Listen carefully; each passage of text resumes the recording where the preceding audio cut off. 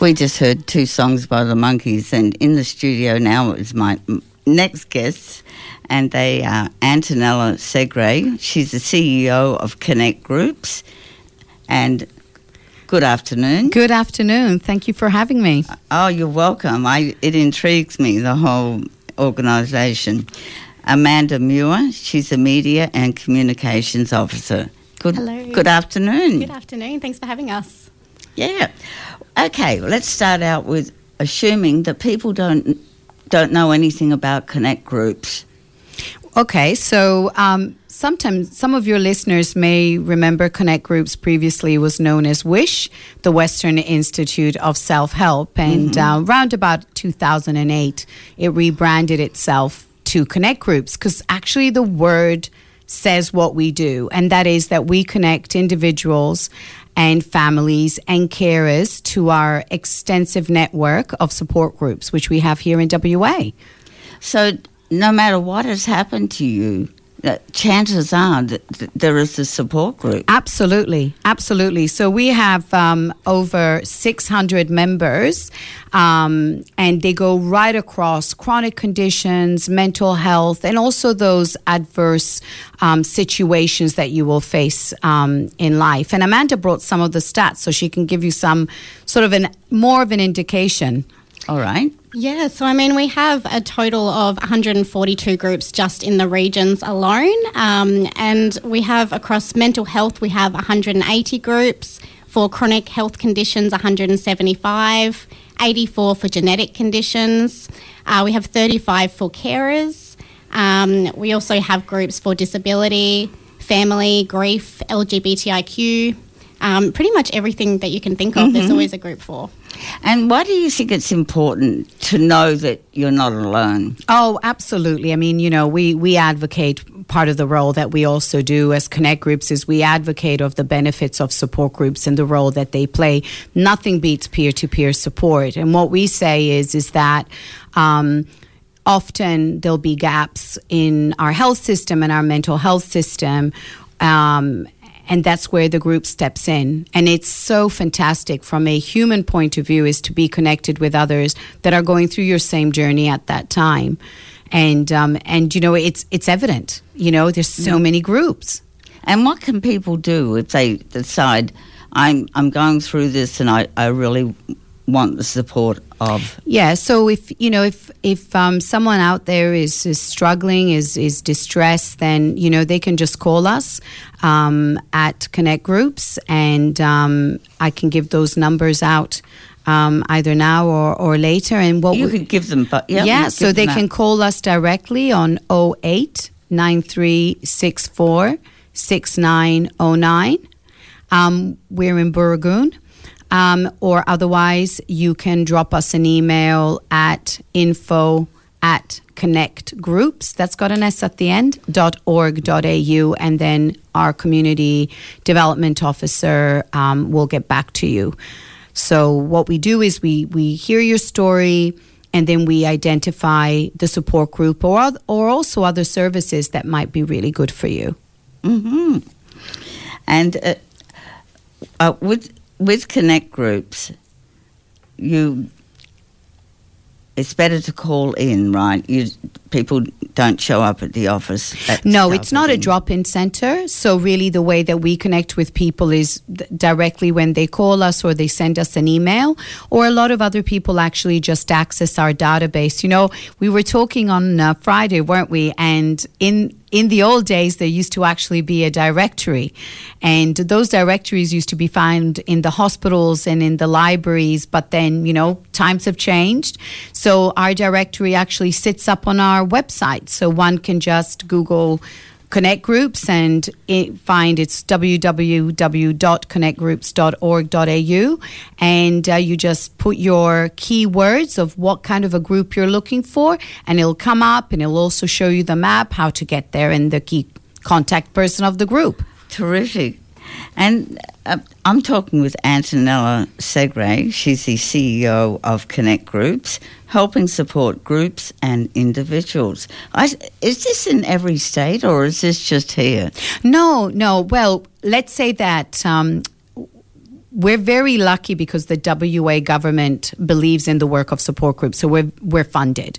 Unfortunately, in other states across the years, they've been defunded. So we know we've got a sister organisation that is still up and running in Queensland.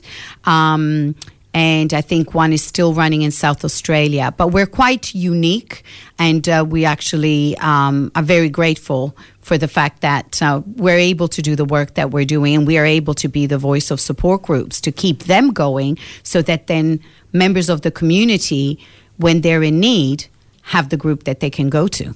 Mm-hmm. And do you ever get any feedback from somebody who's been helped?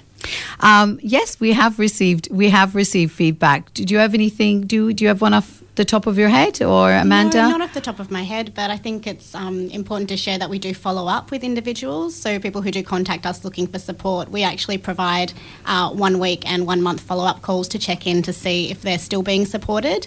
And we did record a number of digital stories as well, which you'll find on our website, of stories from real people who have attended real support groups, letting them know the benefits that to their mental health and well-being from attending the group.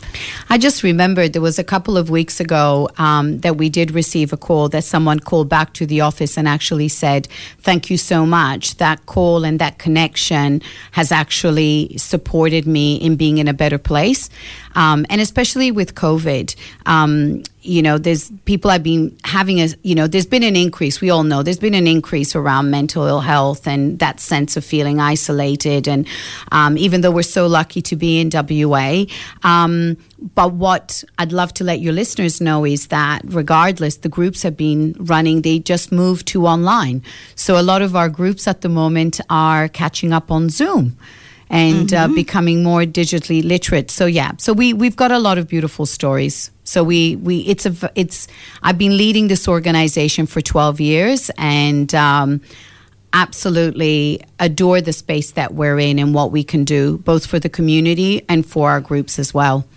Oh, wonderful. And do you find that there's gender equality as far as people reaching out for help?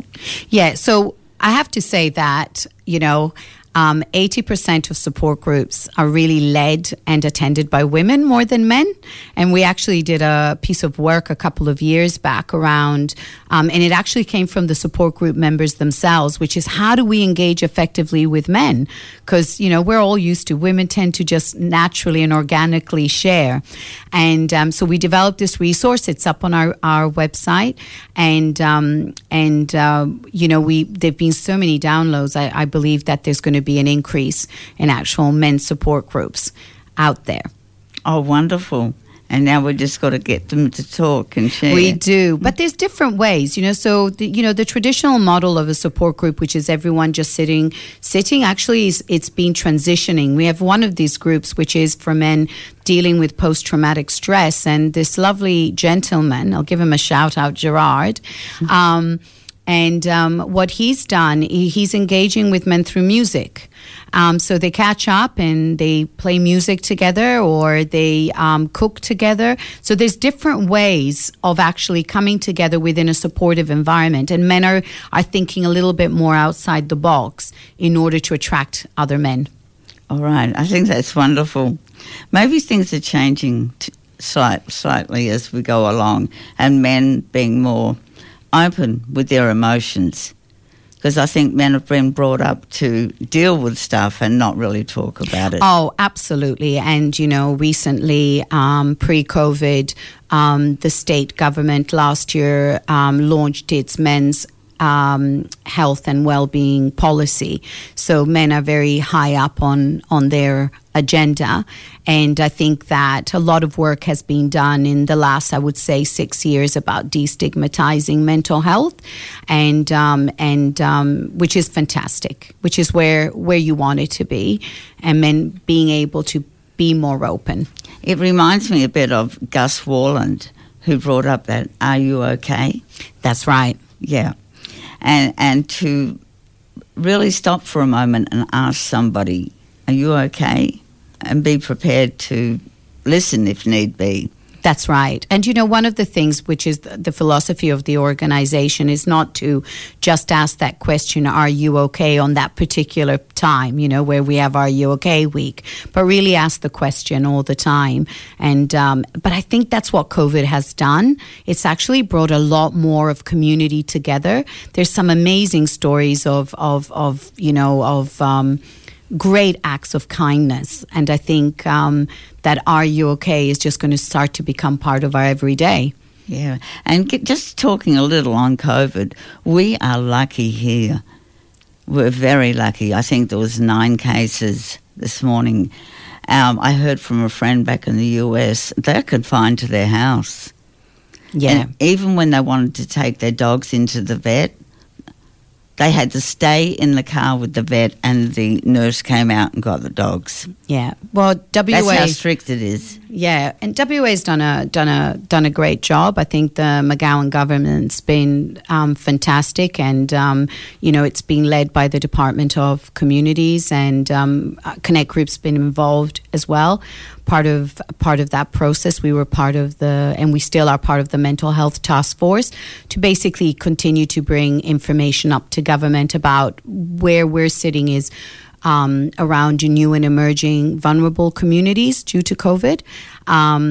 But right through it, I think Amanda worked very, very hard during COVID just to keep all of our support groups up and running and becoming digitally literate, and worked on our website to get that information. But yeah, very lucky. You mean for a time, did the support groups have to meet online?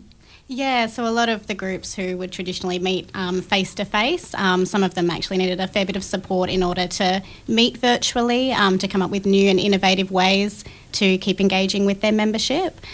So we played quite a large role in supporting them in finding new ways to meet during the lockdown, particularly. Oh, dear, yeah. I'm a lady friend of mine, an elderly lady, she was finding another language to use Zoom and... But, we found that, it was really quite, there's always this sort of, everyone thinking that the older generation wouldn't embrace it. But they've embraced it. Mm-hmm. They've been absolutely fantastic and embraced it. But what you'll find now from your listeners is that a lot of the groups will continue to meet via Zoom, and equally are transitioning back to face, which means, it's been an opportunity, because by meeting virtually, a lot of people that due to disability or due to geographical limitations weren't able to meet face to face, and now they're actually are in a community. Yeah. By Zoom so has the groups have started back up. Yes. They don't have to be a closed group. No. And what about children? Yeah, so this is for us as an organization, we don't, the groups that we have are more for carers of parents with kids with special needs, or for example, grandparents rearing grandchildren. So those are the kind of groups that we have. So we don't really sit within that sort of youth and child scope, but indirectly we are. So if there's a grandparent out there that is needing support, there's some fantastic support group out there for you. So wonderful. All right. Is there anything you'd like to see included that isn't on your database? We'd love to see an increase of groups, let's say from culturally and linguistically diverse communities. We'd love to be able to support them as well and link members of the community. But there's some fantastic organizations who, the Cole community is their key service delivery. So we partner with them. But I'd love to see more support groups in that space. Mm-hmm. And getting back to you, Amanda, what does your job entail? So I sort of do a range. I'm primarily the media and communications, so I do a lot of the branding for the organisation. I manage our social media accounts. So if anyone's looking us up on Facebook, Twitter, Instagram or LinkedIn, we're just at ConnectGroups WA. And I also run one of our seniors in isolation programs, which is called Hand to Heart.